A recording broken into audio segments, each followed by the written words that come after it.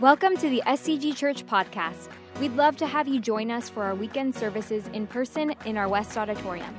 You can also tune into our service live online at scgchurch.org or live on our Facebook and YouTube pages. Thanks for listening. And so out in the lobby, we have prayer walls, and you guys have been putting your prayers on there. And just so you know that we as a staff and all the leadership, and we have been praying personally over every single one of those. We've been taking those and praying over your prayer requests. But we added another element to it, and it's the answered prayers. And so if God has answered a prayer in your life recently, we would love to celebrate with you. We want to thank God on your behalf as well. And so if you will just put those on there, we would love to not only help you in your. Are you guys okay back here? Are you guys, we're good? You're good? Okay. All right. Way to go. Thanks, Nick. All right. Anyway, so make sure you participate in that. Also, we announced at the beginning of service, which I think about 75% of you missed out on. What time does it start at? 10:30? No, 10. 10 o'clock. 10 o'clock. This is a 10 o'clock service. Some of you guys like 10:15? No, 10. We announced that we're starting a new ministry. It's called Safe Families. We're very excited about that. And if you don't know what Safe Families is, it's an alternative for kids who would normally be put into the foster care system temporarily. We, as Christians, step up. We open our homes and we say, you know what? Those kids can come and stay with us. And it's usually a limited amount of time because their parent or parents are going through something. And so we just want to be able to love on those kids. And so there's a bunch of families that are already doing it in our church. And so we wanted to open up to rest you and see if you're interested in becoming a part of that ministry. If you are, you can go out into the courtyard and they'll give you some more information. Okay, so one of the things that we do at my house, actually we do it every night at dinner, is we do our highs and lows from the day. All right, our highs and lows. Now, I try to focus on the highs. My kids bring the lows. They're very depressing children. And so I thought maybe we should start out today like that, is you can just talk about this week, turn to somebody around you, tell them, this is the best thing that happened this week in my world. All right, so go, really quick, 30 seconds, tell them fast, go.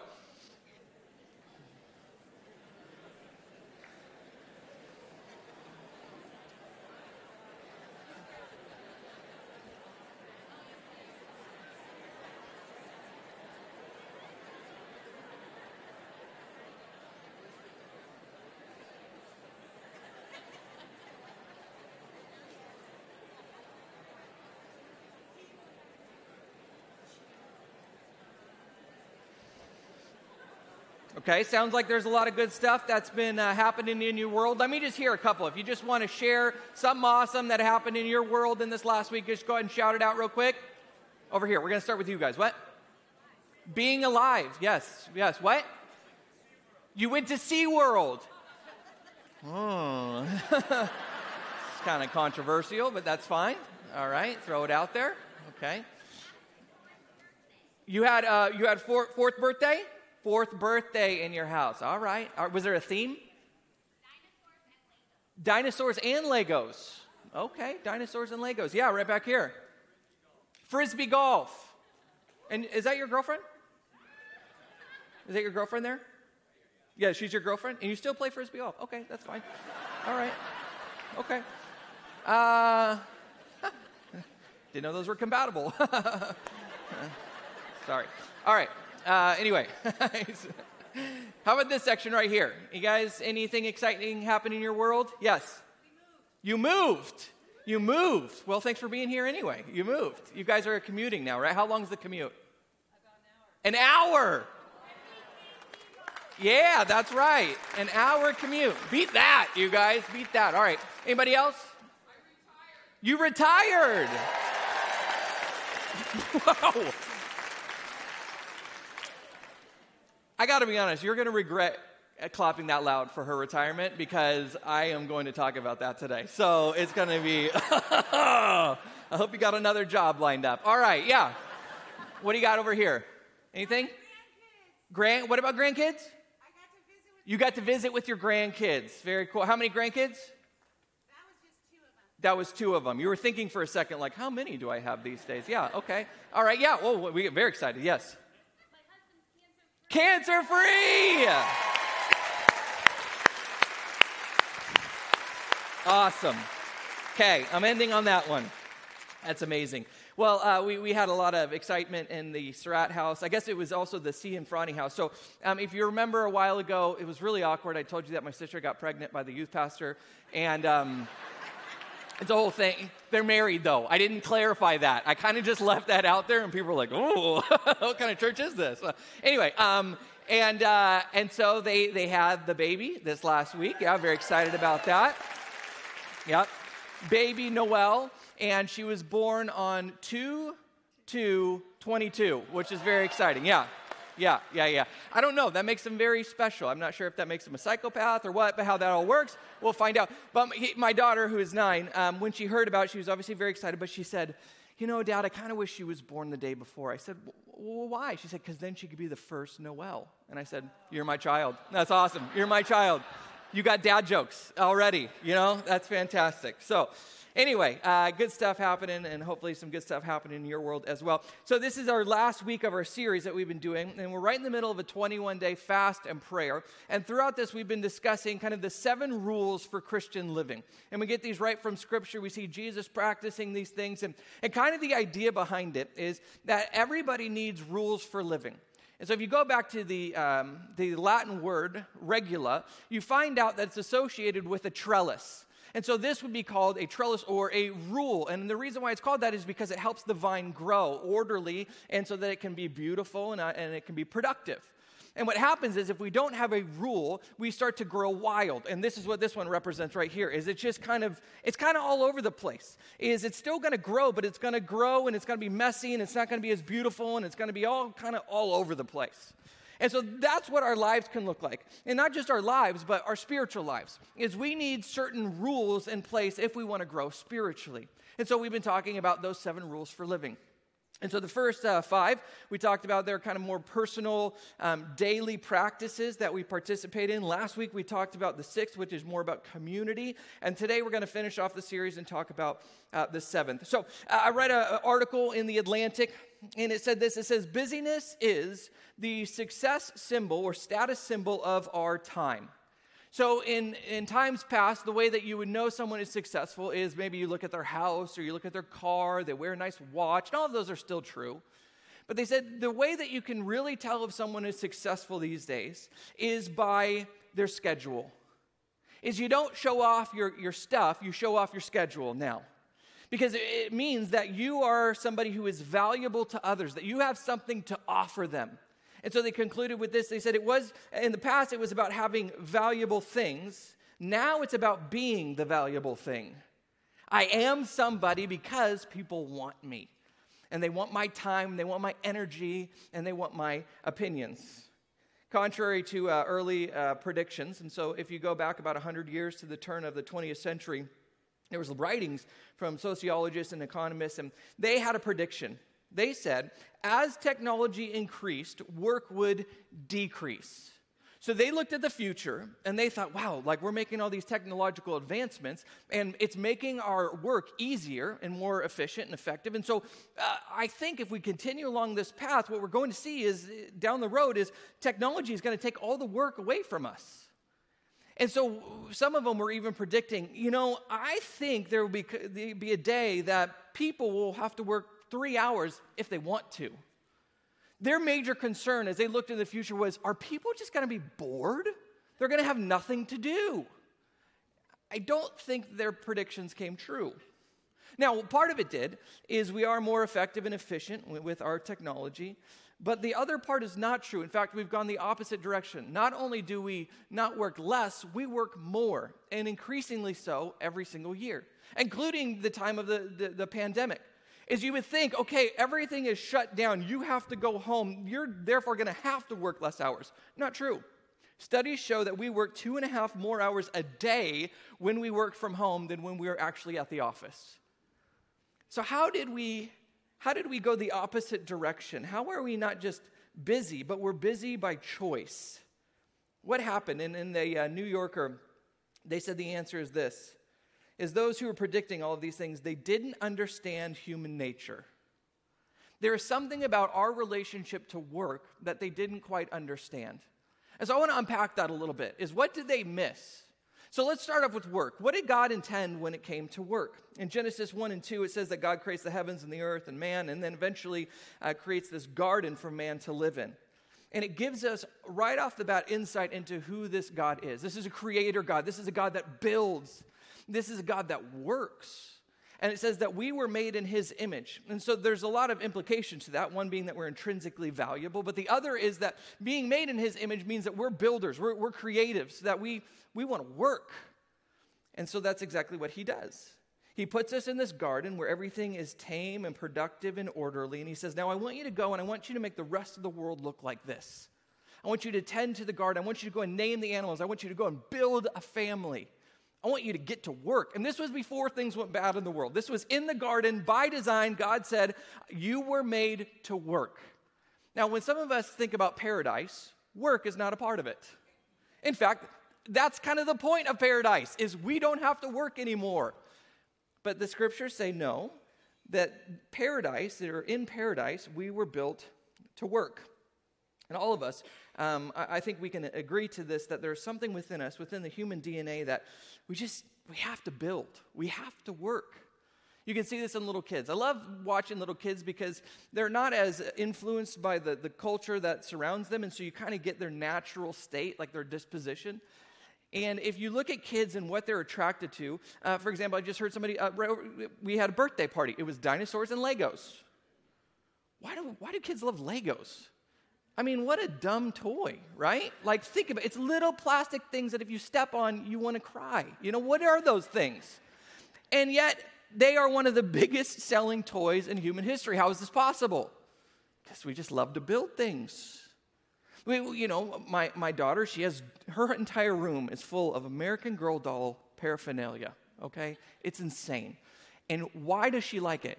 Well, she likes to build little cities, and she likes to build homes, and she's all about building. She's all about creating.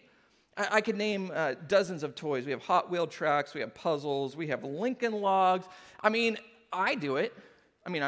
Lincoln Logs are not my thing, but I do it. I build. I like to create. So when I have free time and I get to do whatever I want to do, you know what I do? I go out into the garage and I build something. So for years and years and years, I've been working on an old truck, been building that. I've been working on the house. I like building stuff in the house. There's something about it in which I can't help it. I want to build, and all of you are builders too. Now, you may not be that kind of builder. You might be thinking, none of those things sound interesting to me. But you're building something. Everybody is building something. Your life, at the end of it, you're going to look back and say, this is what I built. I built this career. I built this marriage. I built this family. I built this character, this faith. All of us are going to look back and say, this is what I worked towards. We simply can't help it. We can either be intentional or not, but we are building something. And so when God came up with this idea of work, he had some very specific purposes in mind. One of which was he wanted us to be able to connect with him. Work is a way that we get to invite God into the process of what we're doing, because in the beginning, it said that he wanted us to be co-creators. Like, he gave us the raw materials, the resources, and the abilities to be able to create alongside with him, and he wants us to invite him into that process so we can create together. So a few weeks ago, this was the first and only time I think this is ever going to happen, is my son offered to help me clean the garage. 7 years old, said, Dad, I want to help you clean the garage. I said, oh, really? Okay. We'll see how this goes. And so he's going around and he's helping me pick up stuff. And I think he lasted about 20 minutes, which was much longer than I thought he was going to. And why did he want to come and help Dad clean the garage? Because he was very concerned about the condition of the garage and how much stuff there was laying around? Absolutely not. Because he wanted to spend time with Dad. And I get that. I want to spend time with him. It's okay, bud. Let's do that. Let's spend some time together. We'll do some work. The gift that my father gave both of my older kids was he gave them woodworking benches that stay over at his house. And what's funny is he made these, but he made them, and I know that it probably took more time to do this, is he made them, but he didn't finish and put them all together. He made individual pieces that would go together, because that was kind of the gift. The gift was not just a woodworking bench where they go, oh, cool, I get to pretend to do, no. The gift is you and Papa are going to put this together. We're going to spend some time. And so they go over there and they work on it. I go, what'd you get done on your bench today? And they go, okay, we got this leg on there. Because it's not about the bench. It's about the relationship. They're going to spend time with their Papa. I think that's what God created work for in part, is he wants to spend time with us. He wants to go invite me into your work. Our work is also how God fulfills his purposes in the world, as he works through us in order to bless other people. Martin Luther argued in Psalm 145 that it says that God feeds every living thing, meaning he is feeding us through the labor of farmers and others. See, we want to see God do miraculous things, and of course we pray for that.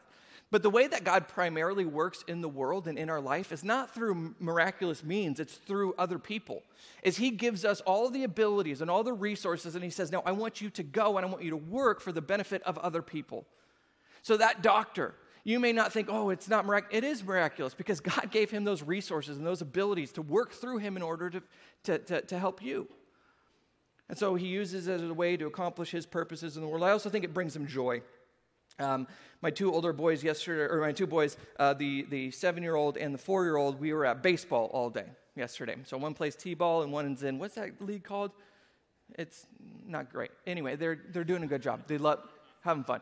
And the 7-year-old's into it, and he's learning how to pitch, and it's super fun. And the 4-year-old, we have to bribe to be there. Like, absolutely bribe. We go, look, buddy, you stay on the field for the entire time. I don't care if you watch the ball. I don't care what you do. You can pick flowers if you want. If you stay on the field, all the candy you could ever dream, right? Like, we'll go big, you know? Like, we're just hoping, stay on the field, man. But it's fun because along the way, they're learning different skills. Hand-eye coordination, they're learning the rules. And I enjoy watching them. Not because they're great baseball players. They're not. But because I just enjoy watching my kids learn something new. It's fun being able to just see these kids just develop. And I think God probably feels the same way about us. And of course, it gives us satisfaction and fulfillment. Is God created it as a way for us to be satisfied. Now, it's not an ultimate satisfaction. It's kind of like having a great meal. Like you're really hungry and you eat and you're like, oh, that's you're satisfied for a moment. I think that's how work is one of the things that I have to do is I have to work with my hands at least one day a week and have to accomplish something because ministry feels like it's never done. I don't know about you guys are a mess, okay? You're never fixed. I try. You get up here, you give great sermons, you think, man, if they just did this, and then you know what happens? Still a disaster. And so, just kidding. And so what I like to do is I like to build something so that at the end of the day I could step back and go, okay, I accomplished something. Something got done today. Like, even if nothing else feels like it's getting done and I'm maybe taking 2 steps backward in my life, at least I got to look at this and go, there we go. It's crooked, it's not beautiful, but I finished it. And I think there's a part of that in which we find satisfaction in that. Here's the problem. This is not how most of us experience work. Like, as I describe this vision for work, most of you guys go, yeah, that's not me. That's not where I'm at. If you were to ask me what I think about my work, I would say it's maybe boring, frustrating, stressful, challenging, or it's just simply a necessary evil to survive. Is I work because it enables me to do the things that I actually want to do. Like what I really want to do, go on vacation. What I really want to do, I want to travel. What I really want to do, I want to shop. Whoa.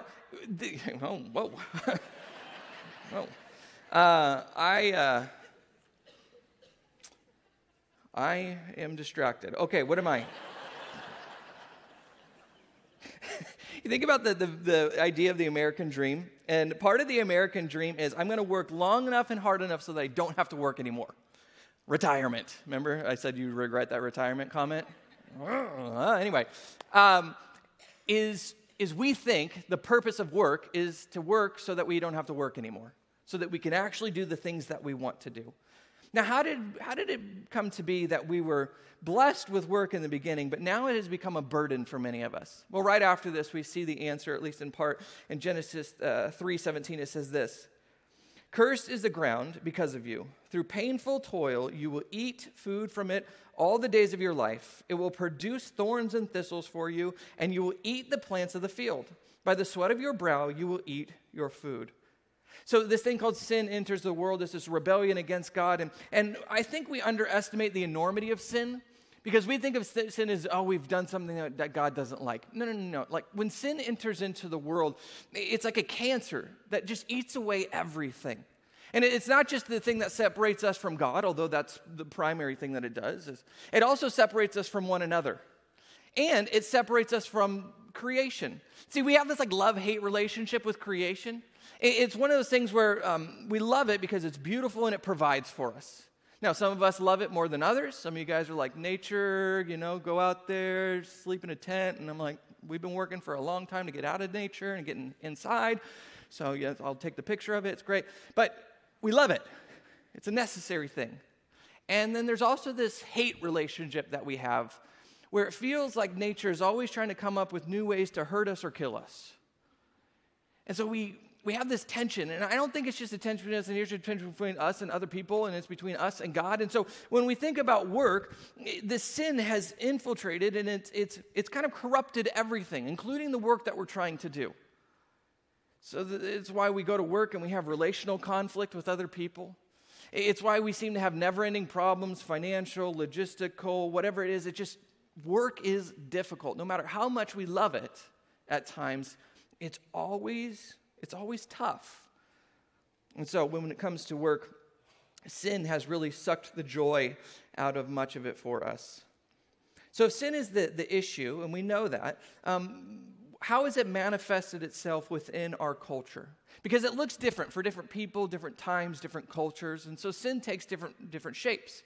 And here's what I think it's taken within our day, and we hinted upon this a little bit last week. I want to elaborate on it. I'm reading a book by Carl Trueman, and he gives this illustration. He said, if I were to sit down with my great-grandfather and asked, are you satisfied with your job? And he explains his job was working in a sheet metal factory. It's a very blue-collar, kind of grimy, tough work. He said, if I were to ask him, are you satisfied with your job? He would have said, yeah, I'm satisfied because I get to put food on the table for my kids and clothes on their back and shelter over their head, and so I'm able to fulfill the duties that I've been given. And so he would say he is satisfied, and the reason he is satisfied is because he is able to fulfill his responsibilities. It's an external satisfaction. But if you were to ask one of us, well, are you satisfied with your job? The way that we would answer it is we would say, well, yes, because I get to use my gifts and talents, and it's part of my passion, and I feel like I'm making a difference in people's lives. And so the way that we would answer if we're satisfied or not is by looking internally. It's more of a psychological state. How does my job make me feel? He says there's been this radical shift between finding satisfaction externally to finding it internally. He calls it an inward move. And it's not just our work, of course. He says that this has happened in every arena of our life. And we talked about last week, it's this thing called hyper-individualism, in which we have gone from not just the person is valuable, of course that's true, it's rooted in Genesis, not just should they have freedom, not they should have autonomy to make their own decisions, but we have moved to this place in which everything is about the individual. Now it's not just about I am a person who is important and valuable, but now I am a person who is a law unto myself. There is nothing above me. There may be a God, but his law irrelevant to me. I am the law. I decide who I am going to be and what I am going to do. I am completely autonomous from anything external to myself, including roles and responsibilities. And so what happens is we go from people who can make choices and decisions and answer questions like the big questions of life, like who am I and what am I here for, to, and this is important, going from answering those big questions to now we are the answer to those questions. Here's what I mean. When I ask big questions, whether explicitly or just the way that I live, a question like, well, who am I? Like, what's the core of my identity? Before, I would answer it through external source, like responsibilities to others, who God says I am. Now we say, well, I am who I think I am. I either look down deep and I see my desires and that's who I am, or I decide for myself, here's who I want to be, and so then I become that person. Or when I think about what is my purpose in life, well, I don't look to other people to help me clarify what my purpose is. I look down deep within myself and I say, well, this is what I believe my purpose is. This is my meaning for being. This is what makes me worthy. And so many of us, as we look deep down within and we try to discover who we are and what we were made for, the answer, in part at least, is work. Is one of the first questions that we ask somebody when we meet them. I did this just yesterday myself. I say, okay, what's your name, where are you from, and what do you do? Because what you do, your career, is central to who you are within our culture. It's a core part of your identity. And so if this is a core part of our identity, this explains what the people at the very beginning, those economists, they didn't quite understand. The reason why work not just continued to at the same pace, but it sped up, is because the more we have to become the answer of who I am and what I'm here for, the more work becomes the core of our identity, the more we have to prove ourselves. See, I didn't, maybe 100 years ago, the way that I saw work was it's a way for me to provide. Now I see it as a way for me to prove who I am. This is who I am. This is what I do. This is what makes me worthy. And so our identity becomes wrapped up in what we do or we don't do. And it's no wonder that all of us, or many of us, have experienced meltdowns over the last couple of years. Because it's all changed and we're going, well, who am I in this situation? I mean, my identity was so wrapped up in this, I don't know where to go from here. Even when things are going well and our career or our family or whatever we find our worth in is going well, we're still on the edge of a meltdown, and because we're so afraid that it may not last. Well, what if I lose that job? What if they break up with me? What if my kids go off the rails? And so we're always just white-knuckling it, full of stress, always having to prove day in and day out, and we're never able to relax. Even when we get those moments where we get to stop and we get to just rest, maybe it's a vacation, maybe it's some time off, we're still restless. So I don't know about you. I've tried a few times in my life to take 2 weeks off in a row. Very difficult. First week, I get sick, like physically sick, every single time. And I've realized why. Because I am wound so tight, because I am just going through life, right? And then I sit for a week, and I just go, and I start to unwind, and my body just goes, and I get sick. I literally get sick. And I experience symptoms that would be like a drug addict in withdrawal. And it is because I'm an addict. I'm an addict to busyness. I'm an addict to work. And so as I have to pull myself away from those things, and I will be honest, Amy pulls me away from them. If it were up to me, we would never go on vacation. Because I'm like, I got lots to do. There's lots going on at work. And she goes, no, we're going. And so the first week is just me trying to just get my feet under me and fight these symptoms of withdrawal. Some of us were just afraid to rest. Because when we have to sit there, and we don't get to distract ourselves with our busyness, some things start to bubble up in our life. And we go, ooh, see, I've been running really hard so I wouldn't have to think and deal with this issue right here. But when I sit for a little while, it starts to, I got to get back to work because I don't want to think about this anymore. Blaise Pascal in the 1600s said all of humanity's problems stem from man's inability to sit quietly in a room alone. This was in the 1600s. He couldn't even have guessed what it would look like today. And he says, part of our problem is we can't sit and be still. 90 million Americans suffer from some sort of sleep deprivation or insomnia, which I just find crazy. We are the most prosperous and comfortable nation and people in all of human history, and we can't sleep. Does that not say there's something wrong here? We have down comforters. We have climate-controlled rooms. We have everything you can imagine. And we're going, I can't sleep. How is that possible? There is something that has gone off the rails here.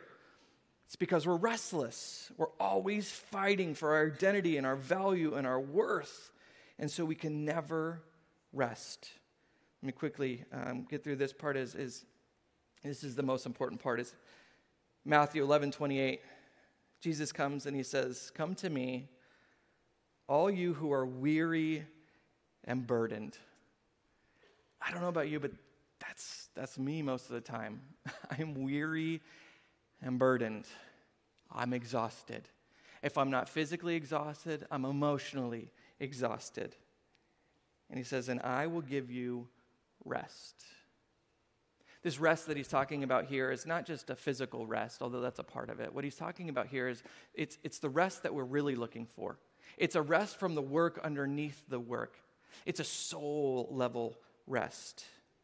It's a rest from having to prove ourselves every single day. See, we've been living with trying to prove ourselves based on what we have done. And you'll never find rest in that because you will never have done enough. There will always be more that you could do. There will always be another thing. There will always be another person. There will always be and you will never find rest. But what he says is, I have come in order to give you rest, not based on what you have done, but based on what I've done for you. See, being a Christian is not just coming to Christ and saying, here's all the bad things that I've done, here's all the rebellion, here's all the sin, will you take this off of my shoulders and forgive me for them. It's also taking our best deeds. It's our self-righteousness. It's our proving to ourselves, to others, to God. It's all of it. It's our good and our bad, and saying all of it is on your shoulders. I just come and I accept the gracious gift that you have given me of salvation. And so it's a rest that we can have. That's not based on circumstance, not based on performance. It's a rest where we can come and we can just say, you know what? During the highs and lows of life, I am still secure because I rest in the fact of what you have done, not what I have done. He says, take my yoke upon you and learn from me, for I am gentle and humble in heart, and you will find rest for your souls. For my yoke is easy and my burden is light. He says, if you want to experience this soul-level rest, then come and just give me it all. Your best and your worst. I can handle it. That's what I died for. Give it all to me. Start finding your identity and your worth, not based on what you do or don't do, but based on what I've done for you. See, this is a really good gauge for where we're at, is by how we're able to rest. It tells us how dependent we really are and how much we truly do believe. Because if we're able to rest, it's because we have fully trusted God with this. But if we're not able to rest, it means we've still got a lot to give him. So I had this weird thing happen recently. I felt like somebody was choking me. Like I would be sitting there and I'd be like, Amy, I just feel like there's something like hands around. And it wasn't like spiritual or anything. It was like a physical, like, this is weird. I'm having trouble breathing. And she goes, that is so strange. And so I went to the doctor, WebMD, and great doctor. He informs me of new cancers all the time. It's great. So I go on there, and I'm looking it up, and the first thing that says the reason why I might be feeling this suffocating experience is because of stress. The stress was literally, physically suffocating me. And I went, oh, okay, I am trying to take all that stuff back onto my shoulders, and I can't bear that kind of weight. The writers of Hebrews 4 says, we must make every effort to enter into his rest. The rest is available. It is here.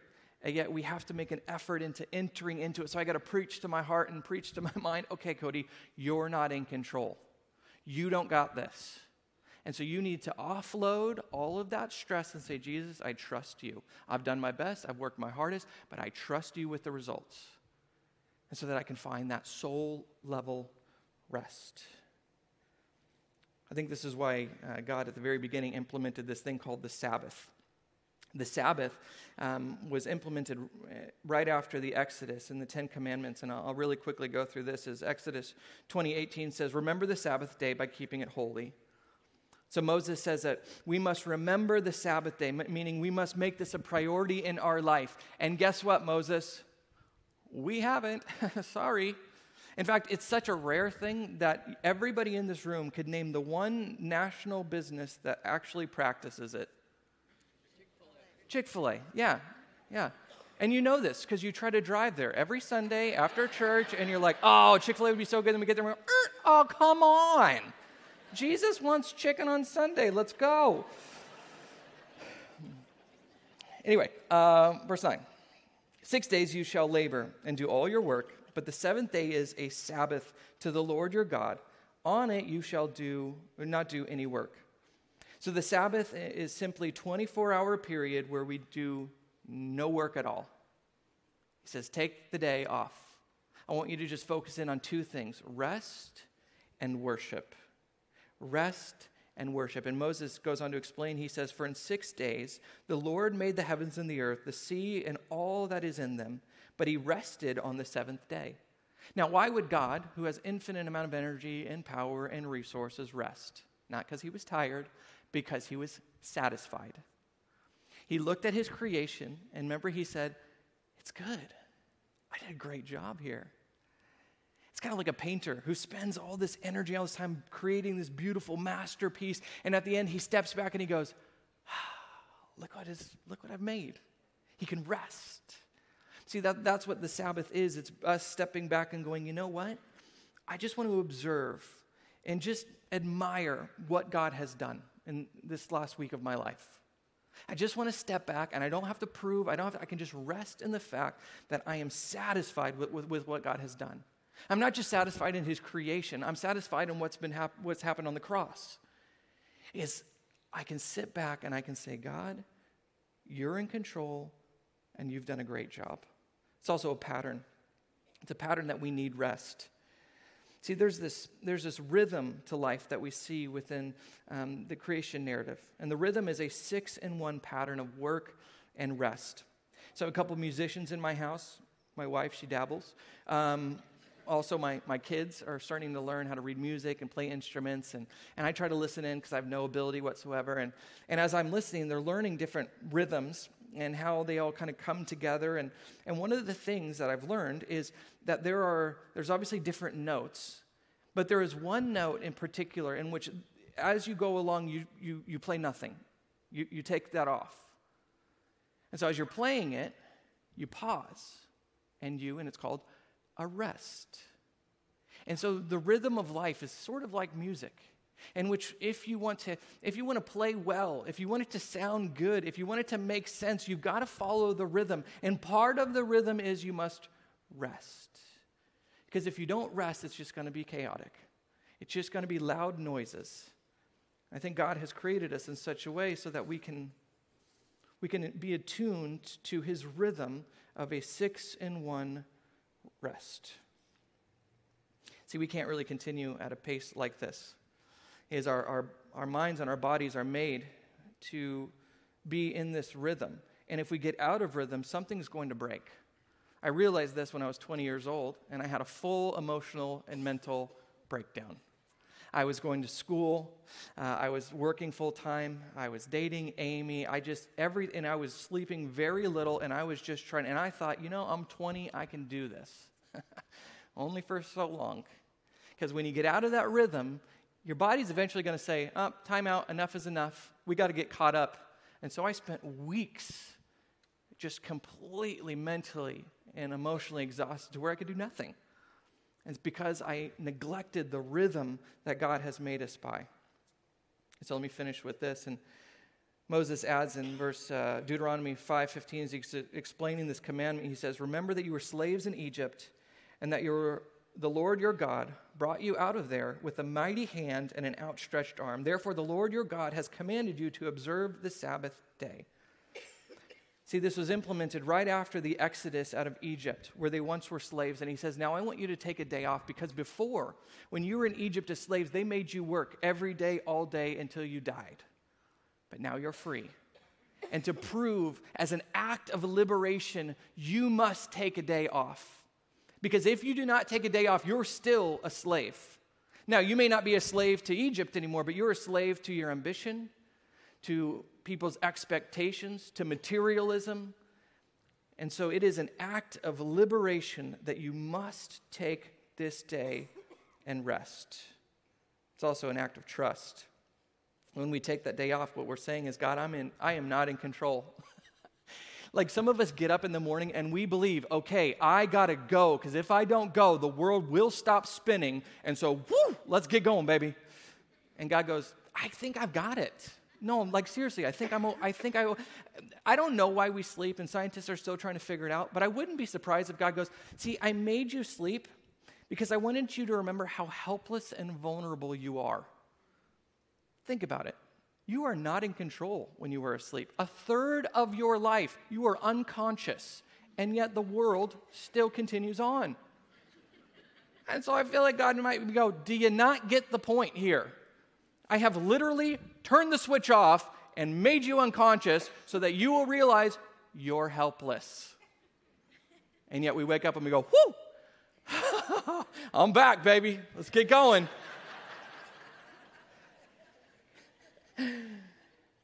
See, when we rest, what we're saying is, God, I am not in control of the world or even of my world.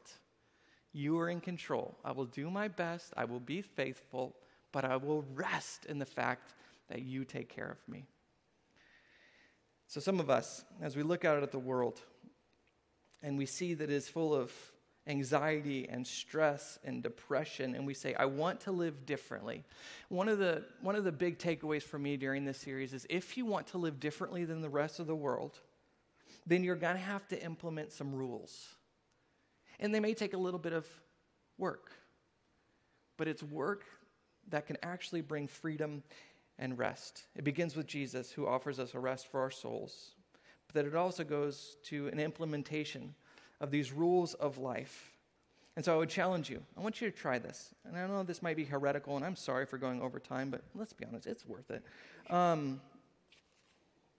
Try just for fun, a day in which you, I know this is crazy, turn off your cell phone, turn off Netflix, turn off the internet, and you just rest. You spend time with family. You do some things that you enjoy. You don't have an agenda. You just feel free and not guilty to just say, God, today is yours.